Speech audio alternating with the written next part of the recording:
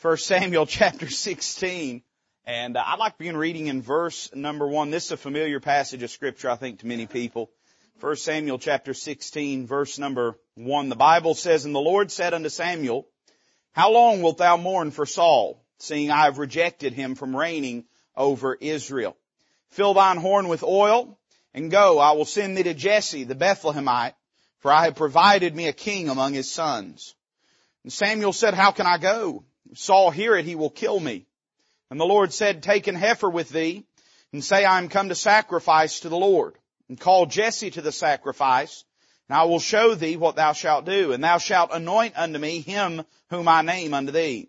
And Samuel did that which the Lord spake, and came to Bethlehem. And the elders of the town trembled at his coming, and said, Comest thou peaceably? And he said, Peaceably. I am come to sacrifice unto the Lord. Sanctify yourselves, and come with me to the sacrifice. And he sanctified Jesse and his sons, and called them to the sacrifice. And it came to pass when they were come that he looked on Eliab, and said, Surely the Lord's anointed is before him. But the Lord said unto Samuel, Look not on his countenance, or on the height of his stature, because I have refused him. For the Lord seeth not as man seeth, for man looketh on the outward appearance, but the Lord looketh on the heart. Then Jesse called Abinadab, and made him pass before Samuel. And he said, Neither hath the Lord chosen this. Then Jesse made Shammah to pass by. And he said, Neither hath the Lord chosen this. Again Jesse made 7 of his sons to pass before Samuel. And Samuel said unto Jesse, The Lord hath not chosen these. And Samuel said unto Jesse, Are here all thy children? And he said, There remaineth yet the youngest, and behold, he keepeth the sheep. And Samuel said unto Jesse, Send and fetch him, for we will not sit down till he come hither. And he sent and brought him in. Now he was ruddy, and withal of a beautiful countenance, and goodly to look to. And the Lord said, Arise, anoint him, for this is he. Then Samuel took the horn of oil, and anointed him in the midst of his brethren. And the Spirit of the Lord came upon David from that day forward. So Samuel rose up and went to Ramah. Let's pray together. Father, we love you, Lord. Thank you for letting us be here in the house of God. Thank you for a good day that we've had thus far. Lord, we know you're not finished. We know you have a desire to work in our hearts and in our lives. And I pray that we would approach this evening service with the same enthusiasm and, Lord, with the same sincerity as we did this morning. Lord, may we approach it with our hearts open and desirous of you doing a work in us. Lord, we'll thank you for what follows, and we praise you for all that you do. Lord, we love you, and we ask it in Jesus' name. Amen. 1 Samuel chapter number 16, of course, records the anointing of David to be the king over Israel. And I remember growing up, I grew up in a Christian school, and it seemed like this was one of those passages that got preached on a lot. You know, people would come and preach in chapel, and we were in Bible class all the time. There'd be special meetings. And you often heard this passage preached on, and particularly so from the perspective of David. And how that the Lord doesn't look on the outside and judge on the outside, but God looketh on the heart, and how that God knows who and what we are, and our heart must be clean and sincere before the Lord, and whatever talents we may have or not have, externally speaking, whatever abilities we may consider ourselves to be blessed with, that's not the relevant portion of what God is considering, but rather He's looking at our heart and how submitted it is unto Him. And certainly there's much truth to be said. I'm glad the Lord does look on the heart. And I'm glad He does not judge exclusively on externalities, amen, because none of us would belong doing what we're doing if the Lord was just looking at talents and good looks.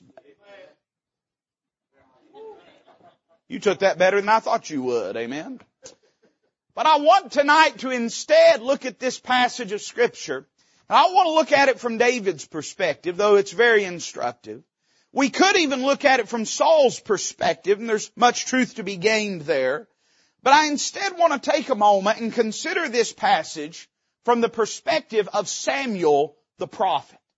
In fact, I would say that probably this passage, if we're looking at it with clear eyes and with an unbiased perspective, is really more about Samuel than it is about David. It's about the prophet of the Lord and God's strange and unusual instructions to him, and God guiding him in uncharted territories and in an unlooked for path. When we think about Samuel and what this must have been like to him, this was a watershed moment. This was a transitional moment in his life and in his relationship with the Lord. I mean, you understand that Samuel's an old man by this point. And when he began serving the Lord as a young child, Israel didn't have a king. In fact, it was forbade to Israel to have a king. God had forbidden them from ever having a king. And in that period of time, because of the obstinance and rebellion of the children of Israel, God had in His patience permitted them to have a king. And Samuel had gone through his entire adult life anticipating that he would be sort of the administration of the will of God in the kingdom of Israel. And then all of a sudden God says, go and anoint Saul. I've permitted the people to take a king. They'll have it no other way. And Samuel goes from being a singular authority in Israel to now being subordinate, at least in a civil sense, unto Saul, who is a suspect individual in the very beginning. When we look at Saul, if we was picking kings, he might have been the tallest and best looking, but he was a poor choice for it. And so Samuel has all of a sudden now heard the Lord say, if the people want a king, I'll give them a king. And he's even heard the Lord say concerning Saul that if Saul would follow the Lord and would be upright and would obey the word of God, that God would bless him in spite of the fact that his very presence was a symbol of man's rebellion. He still says, if he'll do right, if he'll live right, I'll bless him. And now all of a sudden, Samuel's ministry goes from leading and administering the nation of Israel to now being a counselor and an advisor and a support system for this young king, Saul. Now sadly, things did not go as well as they could have and as well as God gave genuine opportunity for them to go, because Saul does not follow the Lord. In fact, he is a carnal individual. He is a selfish individual. He is a petty individual. He is childish in his disposition. He is immature in his choices. And it does not take very long, about 2 years, and Saul has already trespassed against the Lord in such severity that God says, I've turned away from Saul. He's no longer the will of God. Now I'm going to pick a new king. And now here's Samuel, an old man, once again, at another moment in his life, where seemingly the will of God has changed for him. I want you to listen carefully to what I'm about to say. The will of God does not change, but context, people, and circumstances do. We often in our life, and I don't know why this is, I don't know if it's maybe old sort of Presbyterian perspective that's leaked through into Christian psyche, but we somehow convolute and equate the idea of God's will with the notion of destiny or of fate, as though it's just something that is going to happen, and it exists within a vacuum. It's not affected by human decisions. It's not affected by human choices. But that's not what the Bible teaches. The Bible teaches very often that God will lay choices out before men, will lay decisions before them, will lay paths before them, and His promises hold. But listen, though God never changes, men are constantly changing. And as such, as men change, as they make decisions, it's not that God is fickle, it's not that God is flippant, it's that the promises that He made very often, and very many of which are conditional, all of a sudden the direction and course of them changes as mankind makes free will volitional choices in his own life. That's why there's times the Bible will describe the Lord as repenting concerning things. Well, God didn't repent. God doesn't change. He's the Lord God. He changeth not. Well, what happened? Well, people change. And God, though His promises are immutable, though His character is unchangeable, as men change, it changes the way that God interacts with and responds to them. And here is a perfect example, because God's promises to Saul were true. If you follow me, if you obey me, if you seek after me with all your heart, then I'll prosper you, I'll bless you, I'll use you. And God meant that when He said that to Saul. But guess what? It wasn't God that changed, it was Saul that changed. But because Saul changed, the will of God changed. And here we find Samuel as an old man trying to find the will of God for himself. He wasn't just picking a king for the people, he was picking a king for himself. He wasn't just trying to find out the king over the nation, he was trying to find out the king over his own family. And he's seeking the will of God once again. He's in the dark, he's desirous to know what the heart and the mind of God is. I want to preach to you on this thought tonight. Course corrections. Course correction. Samuel's already been through a course correction. He's already seen God go from the administration, civilly speaking, of a prophet to now all of a sudden a king is reigning over the people, and he's adjusted, and he's followed the will of God, and he's been obedient, and now here he is again at a late stage in life. There's another course correction. And how's he going to know what the will of God is? Consider this passage tonight from Samuel's perspective. And by way of introduction, let me just note three things that must have made this difficult for him. Let me say, number one, when we study the life of Samuel and his relationship with Saul, it's apparent, number one, that Samuel loved Saul. The preacher, why was this such a hard decision? I'll tell you why, because Samuel loved Saul. It was not merely a passing or business interaction and relationship that him and Saul had. It's apparent that Samuel had a fatherly affection and love for Saul. He desired for Saul to grow up and to serve the Lord. How many of you just learned the other day that you didn't grow up till the other day? Amen?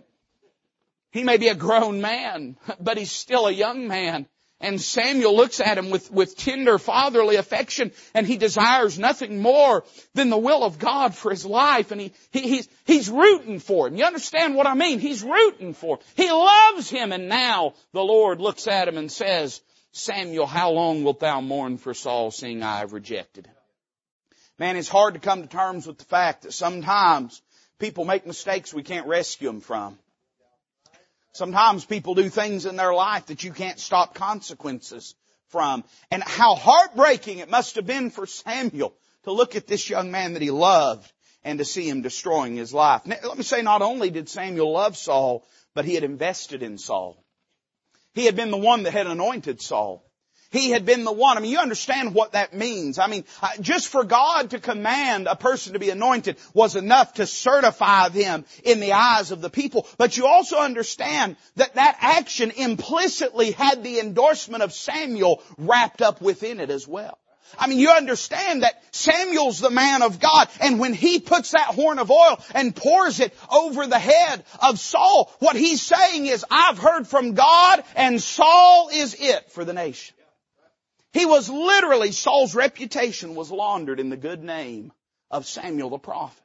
His name was tied up inextricably with him. And you know how it must have broken his heart to think about all the time he had poured into Saul, only for Saul to make the mistakes he did.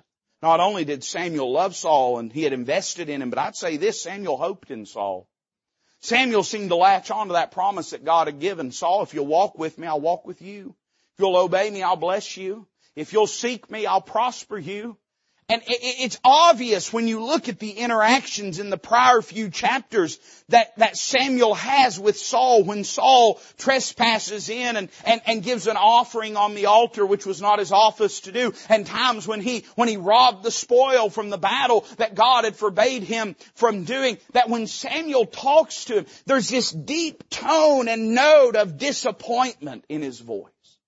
So what do you mean, preacher? Well, he had hoped in Saul for the future of Israel.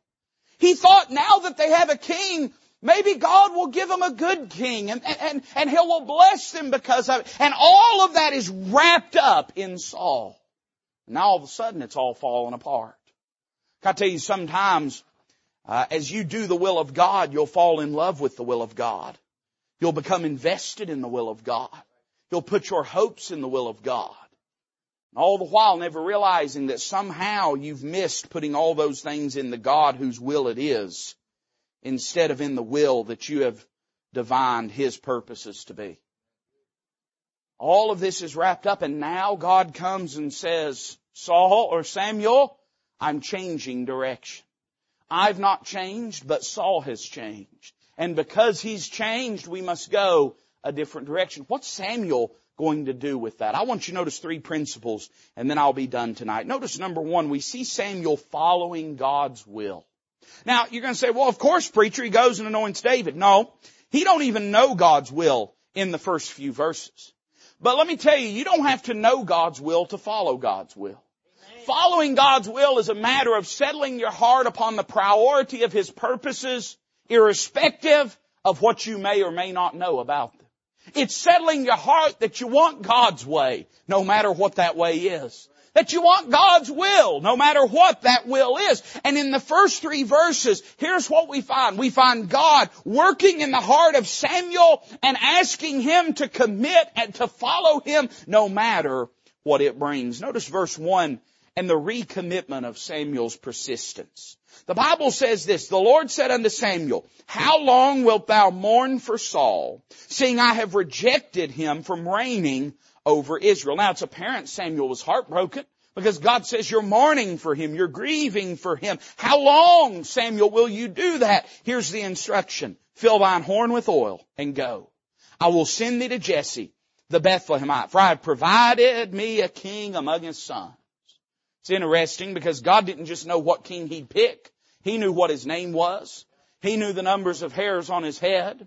He knew every single mistake he'd make and every victory that he'd win. He knew every good decision, every bad decision. But he does not disclose any of that to Samuel. He does not say, go pick Jesse. He'll be the good-looking one out tending the sheep. He doesn't say, go to Jesse's house. Go find David. He'll be the youngest one. Go to him and anoint him. No, he holds all that back. And all he says is this, Samuel, are you ready to get up and move on and follow me? Can I tell you, in our lives, the first step to finding the will of God is committing to following the will of God. We have a backwards perspective. We want God to present His report to us. We want Him to present His presentation and His sort of, plans for our life. And then, we'll look them over and we'll take careful, considerate thought and then we'll see if it's something we can agree to. But that's not the way God works in your life or in mine. God says obedience first, then guidance. We want guidance, then obedience, because we want to maintain the control and authority. But the fact is, in our lives, here's what God demands and requires of us, not that we agree with His plan. Oftentimes, that's why He don't tell us His plan, is because we wouldn't agree with it if we knew it. He says, just follow me, and I will guide you.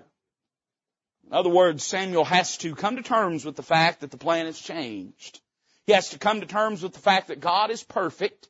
And he has to come to terms with the fact that the will of God is best. The very first step in your life in finding the will of God is making your mind up that you'll do the will of God when you do find it. God's not interested in doing parlor tricks for you. God's not interested in just dispensing to you sort of crystal ball predictions and premonitions about what your life may or may not be. You can go down to the madam that reads palms and lines in your hands and the bumps on your head. Let her tell you that. God will give you clear divine direction, but only if you'll obey Him. I see His recommitment to persistence. And then verse 2 is interesting. Samuel said, how can I go? What does he mean by that? Well, here's what he means. If Saul hear it, he will kill me. I don't have time to preach it, but you understand that in that simple phrase, Samuel summarizes our trepidations about doing the will of God. He says, how can I? That's not really the question. What he's really saying is what will happen if I do. How many times do we look at God and say, God, how can I? But what we really mean is, Lord, what will happen if I do? The fact is nothing was preventing him from going.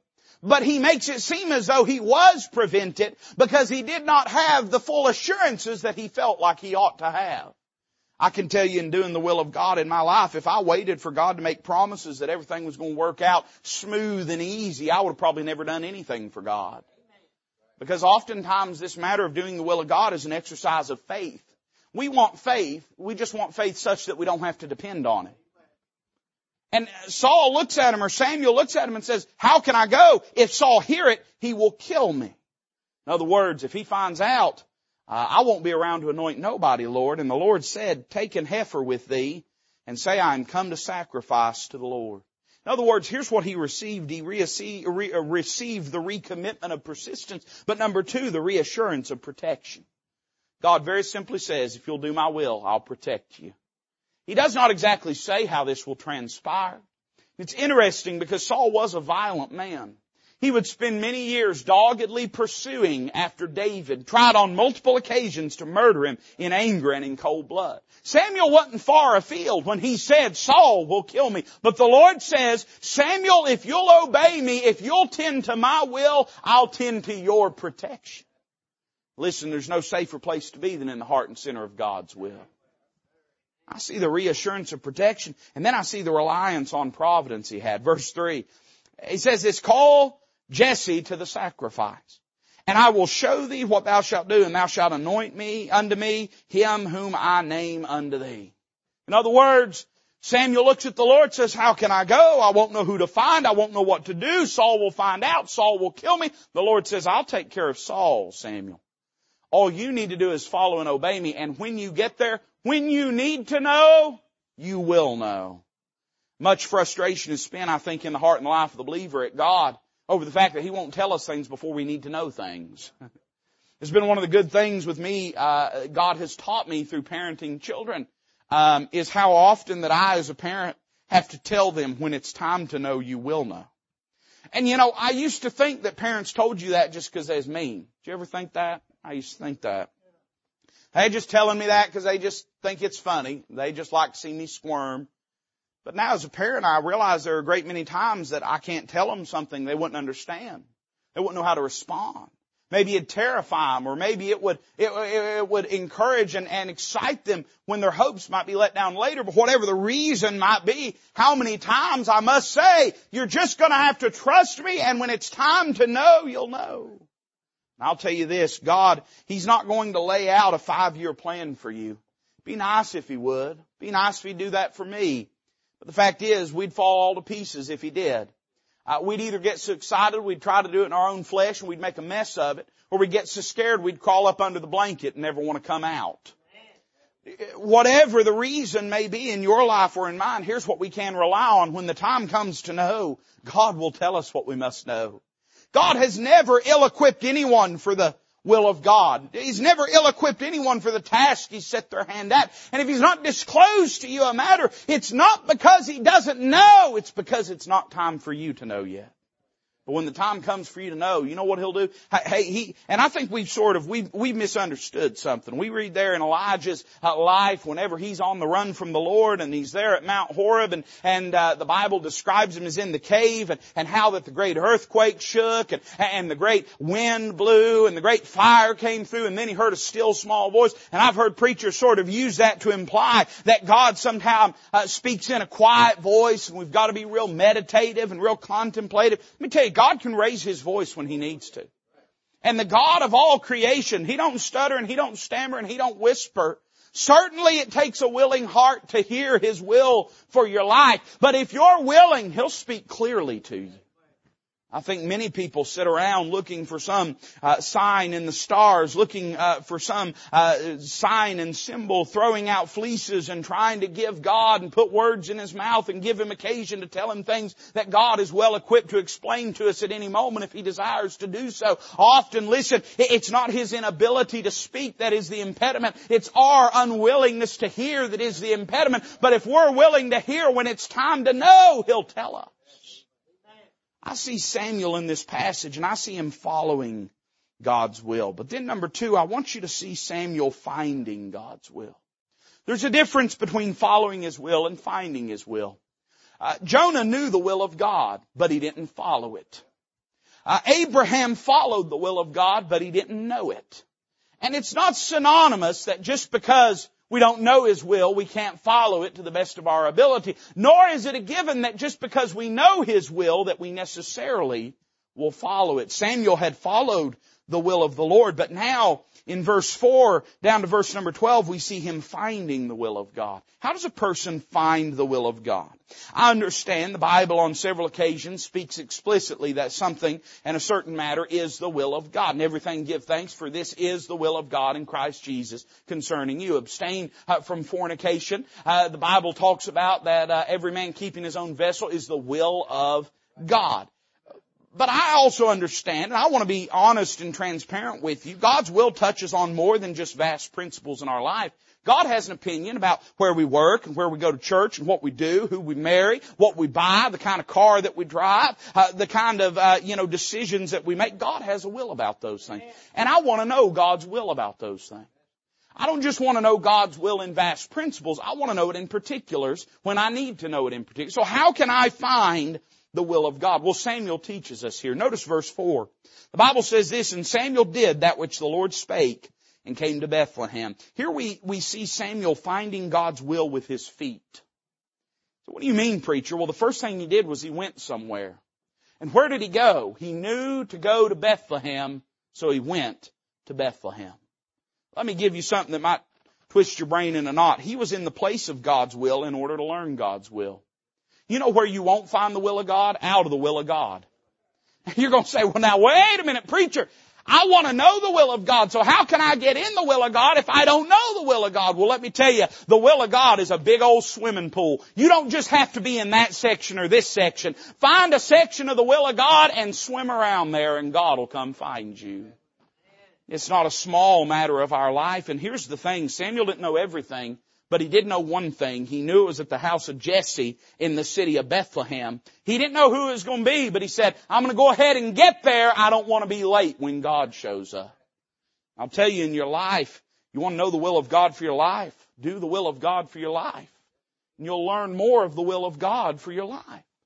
If instead we stub up in rebellion and disobedience and say, well, I'm just going to go hide in my corner and God can find me when He's ready, you're going to live the rest of your life in the corner. But if instead you'll say, now, Lord, this matter I do know to be your will, so I'm going to ably and obediently perform it. I'm going to be in the place of your will to learn more of your will. I see him finding God's will with his feet. And then verse 4 at the end of it, I see him finding God's will with his hands. The Bible says this, the elders of the town trembled at his coming and said, comest thou peaceably? And he said, peaceably, I am come to sacrifice unto the Lord. Sanctify yourselves and come with me to the sacrifice. And he sanctified Jesse and his sons and called them to the sacrifice. I want you to notice here, Samuel is not idle. He is serving the Lord. Now, there's much in regards to Old Testament worship, particularly at this season in Israel's history. Things were really not as structured as they probably should have been in some respects. And there's things that we may not fully understand about the nature of the service that Samuel is performing here. But it's apparent to me that this service was two things. One, it was done in obedience to God. That's what it says earlier in the passage. Verse number 3, the Lord says to Samuel, call Jesse to the sacrifice. Go and sacrifice to the Lord. It's also apparent that this was a common expression of devotion and worship towards the Lord. So here's what he's doing. He's serving God until he knows what the will of God is. God's will was revealed to him while he was serving the Lord. It's not in idleness that the will of God is disclosed to us. It's in obedience. And oftentimes we want to say, well, I'm just going to sit and do nothing until God tells me. But the fact is, most of the time, hey, listen what the Lord says in the New Testament. He says, come unto me all you that labor and are heavy laden. Here's what He says, I will give you rest. He says, my yoke is easy and my burden is light. In other words, the rest comes under the yoke. The rest comes under the burden. We want to say, I will lay down the yoke and I will lay down the burden and I will get my rest, but that's not the kind of rest that God gives. He says, take my yoke upon you. Take my yoke upon you. The fact is, the best rest you'll ever get will be in serving the Lord. It's a rest that goes deeper than what the beach can provide. It's a rest that goes deeper than what the mountains can give. It's a rest that goes deeper than what the lakes can give you. And I'm not against going to any of those places, but I'm just saying this, if you're looking for the will of God, the best thing you can do is knuckle down and serve God, and He'll give you the direction you need. I see him finding God's will with his feet. I see him finding God's will with his hands. Look at verse 6. I see him finding God's will with his ears. The Bible says this, it came to pass when they were come that he looked on Eliab and said, surely the Lord's anointed is before him. But the Lord said unto Samuel, now Eliab must look like me, because this is what the Lord says, look not on his countenance or on the height of his stature, because I have refused it. For the Lord seeth not as man seeth. For man looketh on the outward appearance, but the Lord looketh on the heart. This is a very familiar verse, very famous. Often we'll quote it, and there's great comforting truth to be found in it. But can I just notice a simple passing thought here? God spoke, Samuel listened. Samuel could have said, now, no, Lord, this is the one you want for a king. See, Israel already had a king that had been picked for his height and for his good looks. And it all fell to pieces. And now Samuel is hearing from God, and God's saying, Samuel, you're making the same mistake the people made. You're looking at broad shoulders and strapping biceps, and you're thinking they make a good king, but that's not the case. It's a heart that is fixed upon me. And He's saying, though all of your natural inclination may tell you that Eliab is it is not him, Samuel. Listen to me, don't listen to you. If I could give you one simple statement, one fundamental principle to knowing and finding the will of God, it would be this: listen to God, not you. You're wrong. Say, well, I'm not always wrong. Well, no, when you agree with God, you're right. But when you disagree with God, you're wrong, because God's never been wrong. And so here's what Samuel does. When God begins to speak, he begins to listen. Look at verse 11 with me. We see him finding the will of God, not just with his feet and his hands and his ears, but we see him finding it with his mind. The Bible says this: Samuel said unto Jesse, Are here all thy children? Now here's what had happened. They'd come through like ducklings one at a time. And every time the Lord said, nope, nope, nope, nope. And all the boys have passed through. Samuel's saying something's wrong here. Now here's what he could have done. He could have said, well, it didn't seem to work out well. Let's go back and pick Eliab. He'd be the best. He could have said, let's run them through again and see if I get a good feeling about one of them when they're walking through. He could have said, well, God's left me without direction, so I guess it's my prerogative. I'll choose who I want. But that's not what Samuel does. He looked at Jesse and he said, Are here all thy children? He inquired a little further, you understand. He didn't have clear direction about the mind of God. And instead of making an assumption, instead of trusting gut instinct, he inquired a little further. He said, Jesse, are you sure this is all of them? And lo and behold, Jesse said, There remaineth yet the youngest. And behold, he keepeth the sheep. And Samuel said unto Jesse, Send and fetch him, for we will not sit down till he come hither. I see him serving and finding the will of God with his mind. So what do you mean, preacher? Well, I would say this. He did not settle for less than God's will. He knew God had a perfect choice and a perfect plan.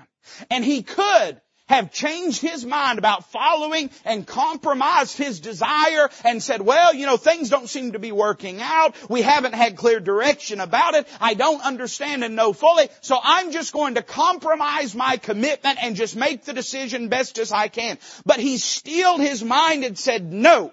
God has sent me here with a reason. God has told me no for all of these boys for a reason. And I don't want anything else, and I don't want anything less than God's will in this matter. I'll tell you this, if you'll settle for less than God's will, then that's what you'll get. If you'll settle for less than God's will, then that's what you'll get. And by the same token, there's nothing that God will send us to do that when it comes time that we must know, that He will not let us know. He won't let us know in advance. He won't do it just to puff up our ego or just to illuminate our interest. But when it comes time to know, God will tell us.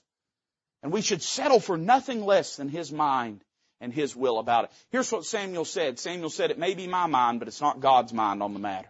He didn't have the mind of God yet. He didn't have God's yes yet. And because he didn't have that, he said, I will not pour that oil over anyone. I see he served and sought the Lord's will. He was finding God's will with his feet and his hands and his ears and his mind.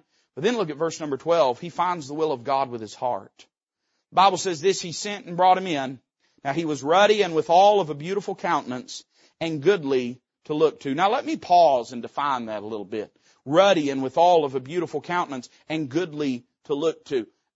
It implies a sort of beauty that's associated with youth. In other words, he is not the strapping, stalwart young man that Eliab is, but he's sort of a fresh-faced young boy. He's tanned from working in the fields. He's bright-eyed. He seems naive. He does not necessarily seem like the kind of person that you'd follow into battle, though one day he'd lead hundreds of thousands into battle. And it would have been very easy for Samuel to say, this cannot be him. But look what happens. Verse 12. The Lord said, arise, anoint him, for this is he. Here's what he did. When God finally told him, he trusted it. It was not the choice he would have made. Didn't matter. He trusted it. It did not seem to be a choice that would be popular with many people.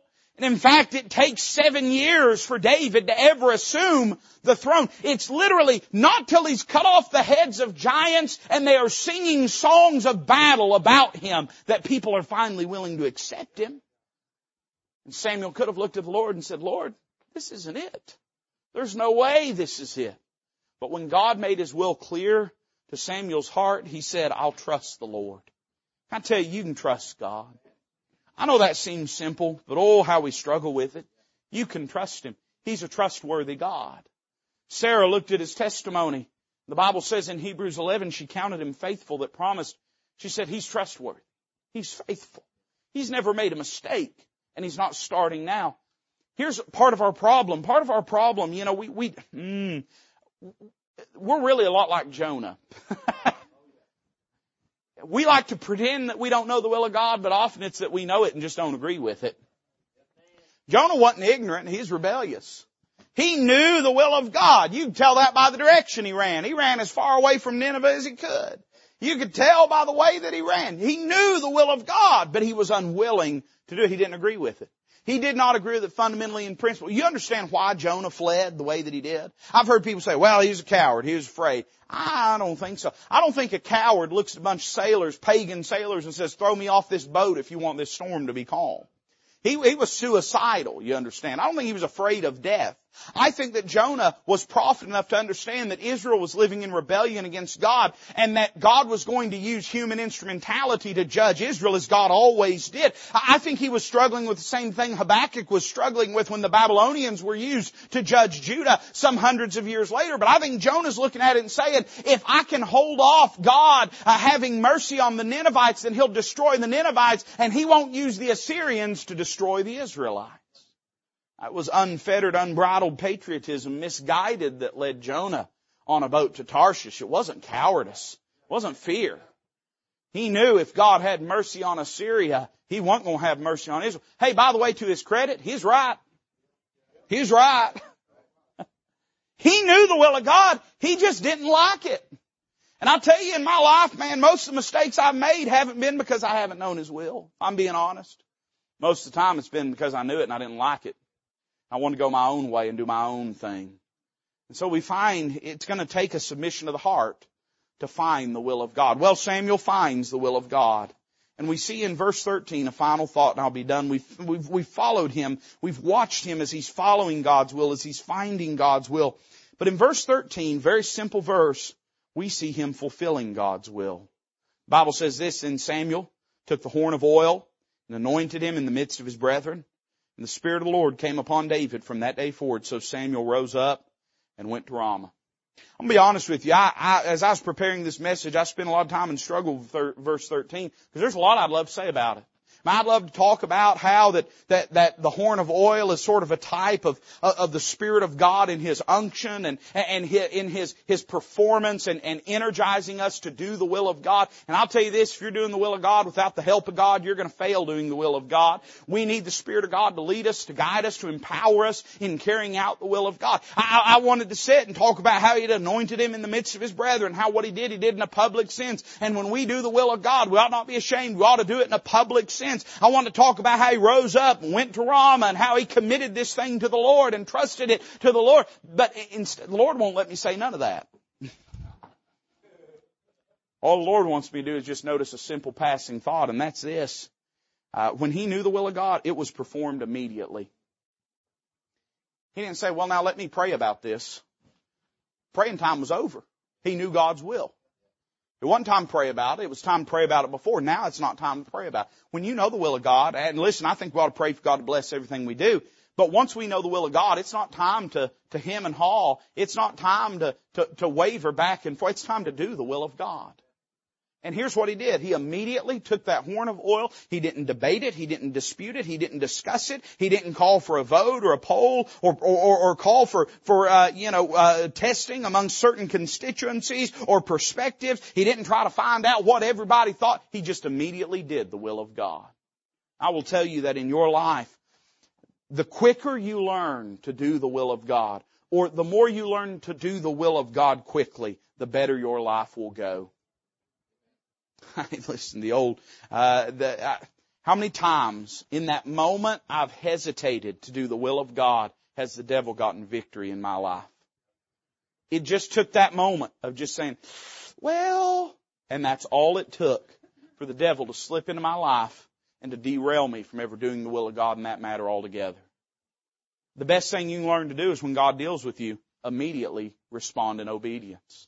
I see He fulfilled it and performed it immediately, but then I see this, God prospered it immensely. Samuel did his part. It's interesting. Samuel will not live much longer. This really, when you study the life of Samuel, Samuel dies shortly after this. And we sort of associate Samuel with the life of David, but that's really incorrect. Nathan was the prophet in David's life. Samuel, we really have no reason to suspect there was much more of an interaction between Samuel and David past this very day. Doesn't really have anything else to do with David. And yet Samuel had changed the course of Israel's history forever by pouring that horn of oil over that young man's head. And Samuel sort of stalks off into the silence and off the pages of God's Word. He really doesn't have much more bearing. I mean, you understand that this book and the one that follows it bear his name. And yet we really don't hear that much more from him from this moment forward. You know why? He had done the will of God. And the will of God is not about legacy building. It's not about making a reputation for you. It's about you being used in the function and service for God's glory. And once you've performed that, God takes it and does great things with it from that day forward. Your part and portion may be done. It's something I had to come to terms with in ministry. And thankfully I came to terms with it, I hope and think very early on, that this thing ain't about me. You know, most ministries crumble because they try to make it about the men that God used to bless and favor it. You see this over and over and over again. It reminds me whenever God took Moses on home to glory, and the Bible says He hid the body of Moses. Why? Because if it had became about the body of Moses, it would have become a thing of idolatry. They would have set up camp, never left the wilderness, and they would have been camped there to this day worshiping Moses' body. So here's what God did. He hid the body of Moses. Can I tell you that boy, I'm getting way off track here, but can I tell you something? In this thing, the local church, it's going to be the body of Christ or God's going to hide the body. You listening? It's going to be the body of Christ or God's going to hide the body. If it's my body, God will hide that body. If it's your body, God will hide that body. It's going to be the body of Christ or it's going to be hidden. And I had to learn early on, man, this thing ain't about me. If they forget Toby Weber's name 10 minutes after I'm in glory, that's okay as long as they don't forget Jesus' name. If they don't build no monuments to me, if they don't ever hold no memorials for me, that doesn't matter. That's not what's important. As long as I can do my part in the will of God and serve Him faithfully, I've got all of heaven to rejoice in God's perfect providence over the matter. The world can forget my name, but listen, let it never forget His name. Samuel dies, but the Spirit of the Lord came upon David from that day forward. It's interesting, man. There's a lot I could say. Hey, David did more to fix Israel than Samuel ever did. It could rightly be said that Samuel did more for Israel on that day than he did the rest of his life put together. He gave that day Israel a king that had a heart after God and after God's own heart. In other words, we obey the will of God and then we trust the consequences to the Lord. And you know, it's amazing what God can do with our obedience. One of the songs in the book of Judges describes the children of Israel on a day of great victory when they destroyed Barak and his armies. It describes one of the tribes of Israel, how they willingly gave themselves. They just willingly gave themselves, and how that through that God wrought a great victory. You'd be amazed what God could do if you just willingly give yourself to the Lord. You'd say, Lord, here's my life. I want you to have it, and I want you to bless it. I'm willing for it to be whatever you want it to be. I'm obedient to you, God. If you'll just commit to following His will, no matter what it is, you might just find His will. And then once you find His will, you can fulfill His will.